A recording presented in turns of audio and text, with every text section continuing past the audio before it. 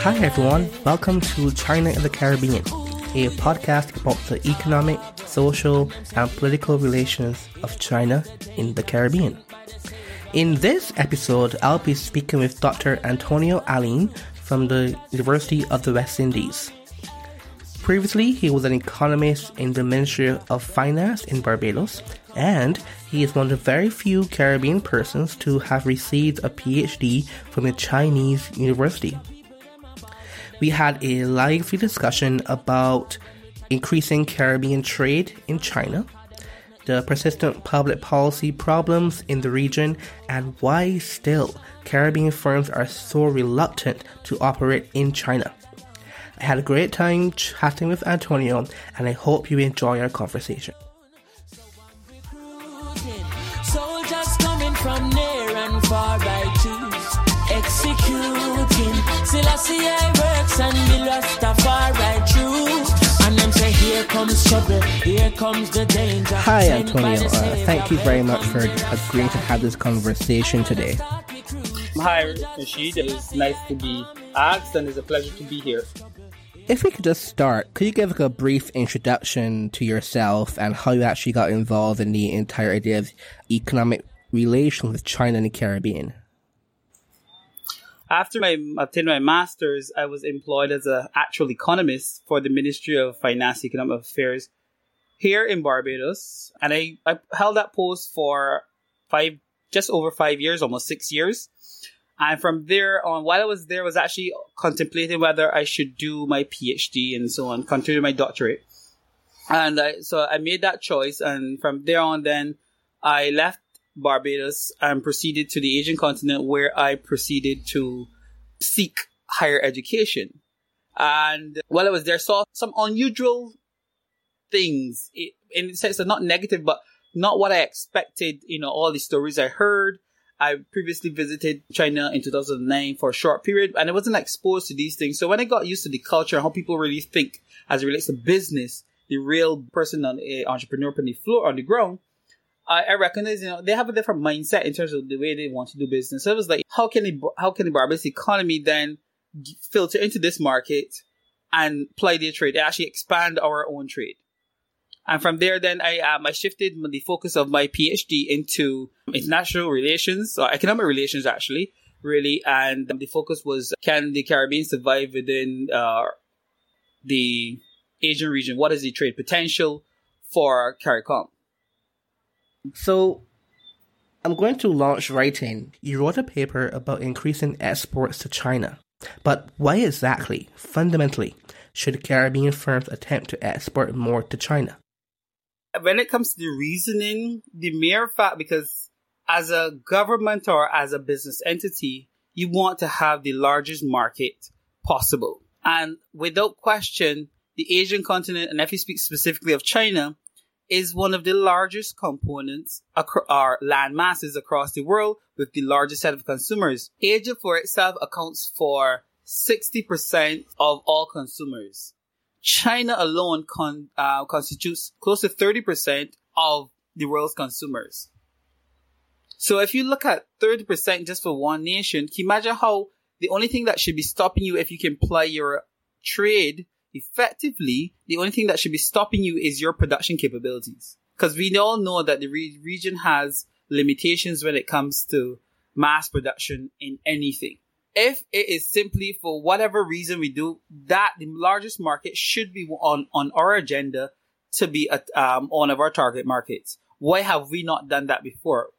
Now, if you take us back a little to years before, we focused a lot on the US, UK, and Canada. And there were reasons for that, because those were the ones who aided us, and I would say aided us, I use that word loosely. So even if we can't meet them, we were guaranteed to have a certain market share within the region. And that helped us quite a bit. So it definitely played a part, and it helped us to grow. We were allowed to earn our own foreign exchange rate and seek further development as we continue on across the years. But that has since plateaued. But in terms of growth, the growth potential is much higher in the Chinese economy because we're starting from an end. when we reach that level in terms of growth, is growing by maybe 1-2% or so. But then we know we need to also either further expand or come up with more creative ways of tapping into these markets. But lower hanging fruits, in my opinion, is simply going to a new market. But you did mention there's a production constraint. I think that's the actual key point, because if it is the case that the markets that are normally sought after are not saturated, but it is actually Caribbean firms that are constrained, this constraint will still be there if they attempt to go and do business in China or Asia or anywhere else. So isn't that the actual key problem? The richest people in the world are spanned within the US. That is true. But who has the most millionaires across the world at this point? It's no longer the US. So there is money to be spent or money to be sought after within the Chinese market. Now, I would ask you this question. Where are most of the goods made or filtered through? Because if you look at the majority of goods that we import here within, I know it speaks definitively for Barbados, and I would say hint at most of the rest of the Caribbean as well. Whenever you buy a good or item from Panama, or we buy it from the US, even sometimes the UK and all, at the bottom of it, sticker made in China. Most car parts now are made, from what I understand, in Thailand. I talk about the little wire components and and things like that. If that region has the base for these products and services, or well, let's focus on the products, for our products and so on, why would we not seek to import directly from them and sell directly to them? Because we import a lower level item, increase the value of that item through the value chain and what we can add to it, and we can sell it back to the same, which every other country does, sell it back to the same wealthier individuals in the nation that have the money, because there are a lot of them. So the idea is not just that they have a large amount of people and that because the economy is not poor, so the money has to be somewhere. I agree with that point, conceptually. But then, literally on the ground, could you give me an example of one of these products where we can import on a very low level and then value chain up to let's say a luxury good? I can't speak definitively in terms of one identical product, but I'll say this. A couple of years ago, we used to assemble buses here. We used to do Intel chips and so on here. All those parts at the lowest level are made in the Asian region. I'm not going to say specifically China because I don't have the statistics to say this. In those regions. Why did we lose that industry? Why can't that industry return? And because those industries are quite profitable. 1980. So in Barbados at that year, the economy was still very diversified. Tourism, manufacturing, sugarcane. But then in that same year, Trinidad had a currency shock. And that meant that labor was now cheaper in Trinidad compared to Barbados for the international companies. And they moved a lot of production to Trinidad. And the economy in Barbados never actually recovered in manufacturing. But that same argument can actually be widened. So a lot of manufacturing moving out of America into Bangladesh, Vietnam, Philippines, Thailand, so on. It doesn't seem possible that Barbados could ever compete in terms of cost when it comes to manufacturing, given that Vietnam exists. No, let's deal with Barbados specifically. I'll speak to Barbados. Now, my agenda for Barbados wouldn't necessarily be the whole notion of goods, but it would be focused on services at this particular point. A lot of us like to focus on tourism, and even if I just focus on that for a little bit, this is a high-end destination. And if that is the case, why is it that we don't care to find those high-end or wealthy individuals that spans the globe? Why are we still trying to get the individuals from the US who've already passed on word of mouth and continue to do, but the numbers remain constant or are reduced, have been reduced recently? Let's exclude this year, but they also reduced in 18-19 in terms of tourist arrivals. So which means that our repeat visitor pattern has slowed. Whereas, what about the African region where there are wealthy people, the culture is completely different? You want to bring tourists to places where the culture is not the same. The Asian continent, the Chinese as well, have the money, they can definitely travel here And so all we need to do is market the good in the same environment. And I'm not saying just throw everything in it. We have to secure what we have. We pretty much have done that. Your argument for not saturating the US market, I've yet to see where the potential lies in the US market when it comes to increased tourist numbers or financial services numbers. So I don't agree that the current markets are exhausted when it comes to tourism, because this is very much a topical issue in the Caribbean right now. If you look at the supply in Barbados when it comes to hotel rooms, it has not at all changed since 1980. So 30 years passed and the actual supply constraint is the same. It's not a demand problem. And also, in the normal markets, Toronto, London, New York, yes, there's a lot of Barbados marketing being done. But even outside those cities, there's almost nothing about Barbados. If you go to Montreal, to Manchester, to Michigan, there's nothing really about Barbados being pushed into the public eye. So I don't agree that the actual markets are exhausted, because it seems more like a supply problem.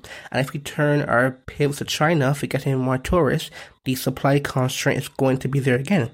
So I know that a lot of people think that China or Asia, because of the new wealth, is almost like a silver bullet for the tourism economy, but I don't see that play out empirically. Okay, now we can't really do much about the financial element.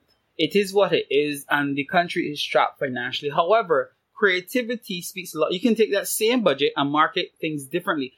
Can I ask you a question? Mm-hmm. Can you validate the purpose of an embassy if it is not to spread the word and the influence of a country in another one? There is an embassy in the Chinese economy. There is an embassy in New York. There is one in Toronto. I think we have one in Washington, I'm not sure, but they have in the UK. We don't have that many embassies, but we do have embassies across the world. And why is it that the Caribbean needs to have one embassy for every single country? That's another question. If we are so united going forward, why don't we have one single embassy with united, even if you have one individual from every country posted there, and they have a task. Your job is to get persons into the Caribbean, not into one country, into the Caribbean. Well, that seems to be one of those outstanding political issues. Obviously, for a long time, the Caribbean has been very insular in economics, in politics, even in social interaction. So why can't we utilize persons or agencies that we have through? Because we do have embassies and these agencies in Toronto. There is a Invest Barbados office inside of Toronto. There is an embassy in Canada. I think it's also in Toronto. Why is it that we have all three of these entities where our job is to focus on getting business into the country? And that is by way of services through tourism or investment. So the idea, okay, now you mentioned earlier, some of it is on our part. And these are the issues that we're having, even whether they're political or otherwise. It can be clearly seen that they're wasted resources. I'm not saying that the persons can't stay in these particular countries to do their job, whatever, but amalgamating these to have one entity. I've been to the embassy of Laos, and that is in the same complex as the Barbados embassy in China, in Beijing. And they have personnel doing so much different tasks. And we have here, now that embassy, as you said, is very constrained, is very limited. So there's very little they can do, right? While I was out there, and the ambassador can speak to this, in Dalian, there's an annual beer festival. When the first year I was there, I spoke to the financial controller and the ambassador as into why aren't we trying to get our local rum and beer and so on here, even if we do it as a market test.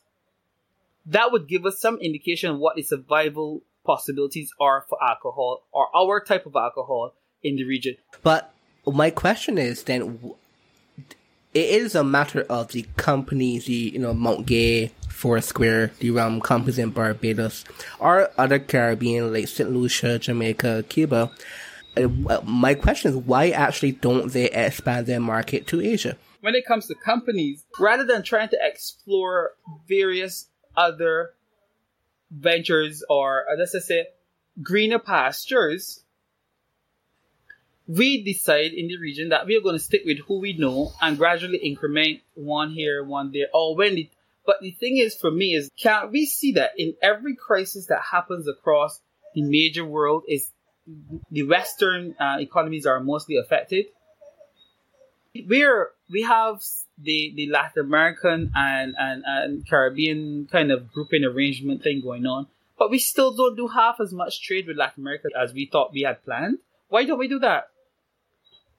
Now, those were all started and all implemented after we've engulfed ourselves in the US, UK, Canadian, I don't want to say environment. I don't want to say spell, but in their environment. So we think our businesses, I believe, think that's the only direction that they can go. Look to the West. That is how we're focused on. Given that, who would be the first mover in this instance? Would it be the policymakers in the Caribbean nudging internationally competitive companies to actually go forward? Or would it be the companies, let's say some internal consultation, saying, hey, we want some more free trade with who goes first?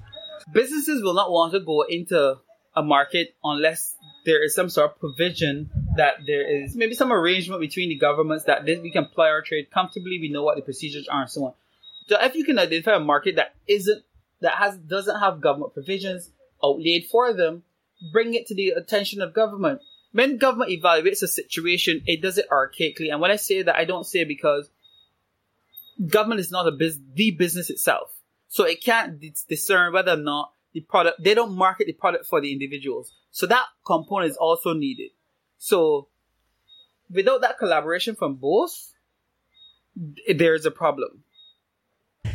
I agree with that, but one of the perpetual problems I've been seeing across the Caribbean in terms of trade, public policy, is that the governments don't have any particular long-term strategy for actually developing partnerships across the world. For example, Barbados, we recently started some new diplomatic ties with some other countries, and I can't see any empirical reason why that would be the case. But that's true for Trinidad, true for Dominica, it could go down the line. So it does seem this kind of comes back to I don't want to say a failing, but a persistent inefficiency in how Caribbean governments think about public policy and macroeconomics in general. If governments don't know where to get or to focus their attentions, obviously they would end up with high levels of inefficiency. What I'm saying is that governments have to really play their part and collaborate, as well as businesses have to do the same and offer this level of information to the public, to the public service. So when government gets that information or works hand in hand with these companies on one thing, I must say is that rather than waste time speaking to individual companies, governments have to evaluate what is potentially viable on an open market or a global market and what is not. Because a lot of the businesses that we have here still survive off of the assistance or the protectionism of the governments of the day. And if that is the case, when you go out there and there's no protection for you, you're not going to survive. So we need to evaluate any specific entity or anything like that, but we also need to promote those entities or those businesses with longevity. So unless these things happen hand in hand, there is no efficient gains that can be had from government just forming arbitrary relationships with countries across the world. Because that is time, that is effort, that is money that we don't have to waste, but we're wasting it because we don't know where to start. In the Ministry of Economic Affairs, where you worked, was there any active discussion about how to actually set public policy for long-term goals? I would almost assume the answer is no, but you tell me.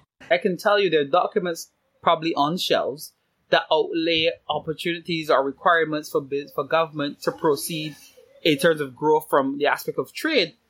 But if they're constantly changing, nothing gets done because you have to start over every few years, because as these medium-term and long-term policies takes time before you can actually see anything come to fruition. There's a long process, a long lead up to what is needed beforehand. And then when things are in place, you need to see the returns from them based on some level of longevity of operations. And if we can't have consistency in any component or any stage of it, as opposed to, okay, let's go back to the drawing board, this is not being productive, and all the starting over becomes problematic. So that is political issues, because as a technician, we could have only offer our knowledge and skills and so on and document what needs to be done. But if every couple of years things change and we don't simply adjust to adapt to the times, it is wasted efforts and it's becoming a perpetual situation. Yeah, I definitely agree with that. Another point you mentioned in the paper was about duties and tariffs. You mentioned that duties and tariffs, of course, add extra costs on local production. I was thinking that it would be best if all duties and tariffs were actually removed completely from small open economies, because in reality, everything you do has to be imported. If you make something locally, the inputs are all imported. So, given that, do you think that it would be useful to transform Barbados into a free port? I would dare say, and I have to speak with caution here, because it is my opinion, that's just from observation, that many of these production entities within the Caribbean or within the, let's just say, the Barbados context, and mostly the Caribbean too, I would dare span it to the rest of the Caribbean, I can say that they have they lack the ability to be efficient in production as well. So it's not a case of only just government. Entities across the region has also been inefficient and remains inefficient. So if we lower those barriers of goods and services coming into the island, we face the concern of increasing the competition within the region, but yet still unable to boost the skills of local entities, therefore making them irrelevant or uncompetitive, to use the correct term. And when a business is uncompetitive, its lifespan is very short. So that is why I alluded to the fact before that this protectionist measure option has carried on for too long. The businesses in the region continue to rely heavily on the assistance of government, therefore making them uncompetitive.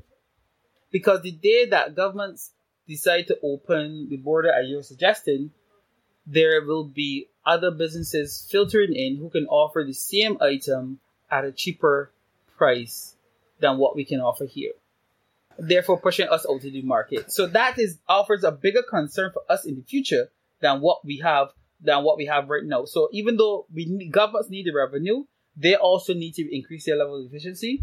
But at the end of the day, the reality is many of the businesses locally across the region are also uncompetitive in their current state.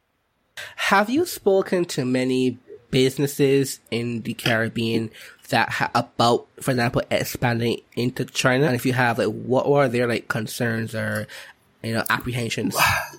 To be honest, I was a little distraught with the response, because this is a business that does quite well, and at the point in time, you could have done some serious business within the Chinese economy, in my opinion, and just from a on-the-ground kind of inspection. But even if you want to test the waters, I would have said, okay, let me do my own investigations as a business entity. The business literally looked at us and said, China is too far.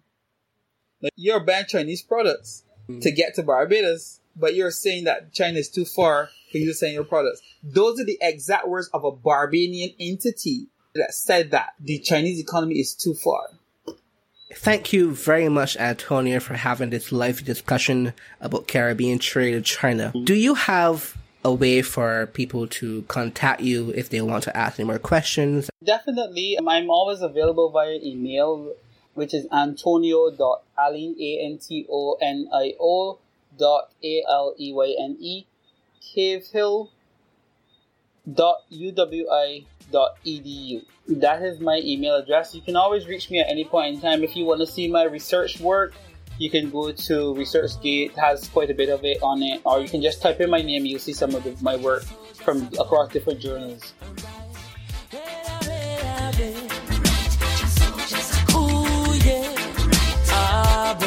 And them say, here comes trouble, here comes the danger, sent by the Savior, welcome the Rasta youths. I and I start recruit soldiers for Selassie army.